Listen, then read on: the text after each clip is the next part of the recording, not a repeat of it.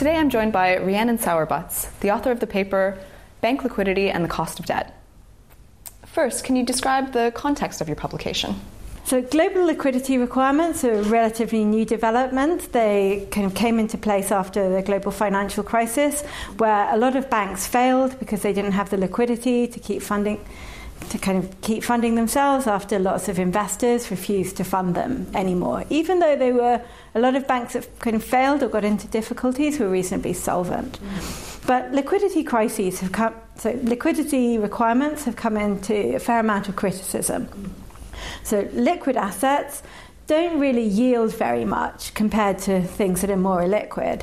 And so there's been a lot of criticism that it's making the cost of maturity transformation, which is a fundamental thing that banks and other financial firms do, more expensive. And it also potentially means that they're doing a lot of less lending because they're having to hold kind of liquid assets such as sovereign bonds instead of lending to households, etc. But we think that there's potentially an important factor that people have neglected in this criticism. And this idea is that, well, if liquidity requirements mean that a bank run, like we saw in 2008, is less likely, then that means that the bank is safer. And that means investors should ask for a lower premium on their debt to invest in the bank. And this means that if the cost of these liquidity requirements might actually be lower than a lot of people think. Can you outline the three-period theoretical model? Basically, you have a bank and investors at the beginning period, and the bank, they have a long-term investment that's risky or liquid, and that's going to pay off in 2 periods' time. But you don't know what it's going to pay off when you invest in the first period. And then you also so they just basically choose whether to invest the money that they've got between the liquid assets and the risky asset. And then investors decide at the first period whether they're going to invest in the bank. Now, the interesting action all happens in the middle period. So in the middle period, investors get a signal about whether the risky asset is going to pay off. Has the bank done a good investment? And so in the middle period, they can decide whether they're going to withdraw their money or not. So effectively, in the middle period, investors get a signal and then they decide, okay, is there going to be a bank run or not? Now, when we go back to the first period, when the investors decide whether they're going to invest in the bank, they have to think, okay, well, given the bank's liquid assets and the choices that it makes, how likely do I think a bank run is going to be in the middle period? And then that's going to determine, basically, if the bank has lots of liquid assets, then they're going to think, okay, maybe a bank run is less likely. And so that's going to determine the amount of funding that they require to invest in the bank.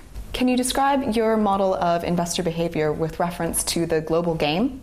Yes, okay. These are called global game solution methods, and it's basically a really nice, simple, well, not super simple way that means that you have one equilibrium, but you don't have to worry about multiple equilibria.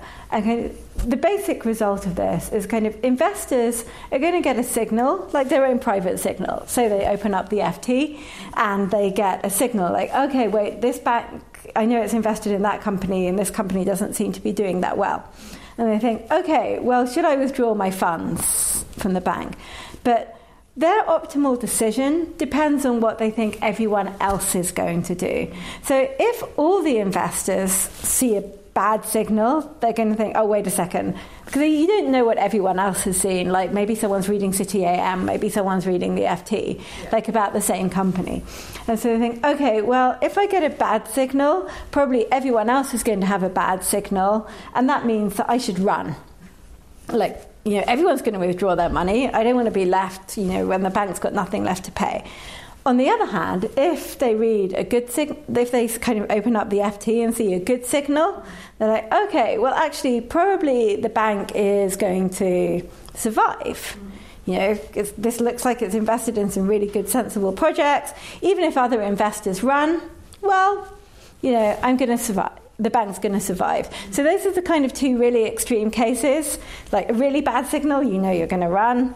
But basically, in the middle, that it's kind of not completely clear. You really have to think about what other people are doing and how much liquidity the bank's got. So they kind of get a signal and like, okay, maybe I've read like the FT and, you know, the signal about what the bank invests in are kind of okay. Then they have to think, okay, so I'm going to run, but if I run, is everyone else going to run? And also, will the bank survive the run? So if the bank's got a lot of liquid assets, it means that as an investor, I can kind of think, well, okay, I got a medium signal, but actually I don't have to worry so much about what everyone else is doing, because I know that when they go to the bank's just going to pay them out with cash that it has, and it doesn't have to sell anything. So basically, these global games models are a way of thinking, okay, for what level of signal or news that I get, at what point do I have to start worrying about what everyone else will do?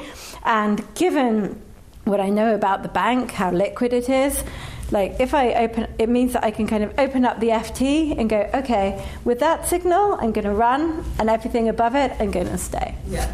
That's the idea of them. And what we show is that when the bank has more liquid assets, it means that the investor is able to stay for less good signals, because it doesn't have to worry so much about what everyone else is doing. How did you test your model, and what data did you use? Well, when we say test, I'm going to say it's very difficult to identify this. Lots of other things are going on. So the best we can do is just really look at kind of bank funding costs, where we use credit default swaps, because that's the kind of thing that's really liquid and gets traded a lot. And then we kind of see how that relates to, you know, how many, like the liquid asset ratio of the bank, which is broadly the liquid assets it has over its total assets, you know, whether it's funded itself short term or long term, because that kind of tells you about how many of these kind of investors who are able to read the FT and withdraw their money you've got.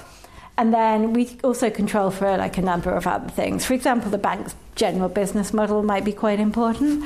And then we basically look at that, I think, over 2009 to 2017. And then we find kind of a negative relationship, by which I mean that the funding costs, which are the CDS spreads, go down as a bank holds more liquid assets. Mm-hmm. So it seems that our model actually makes empirical sense. What do your results show?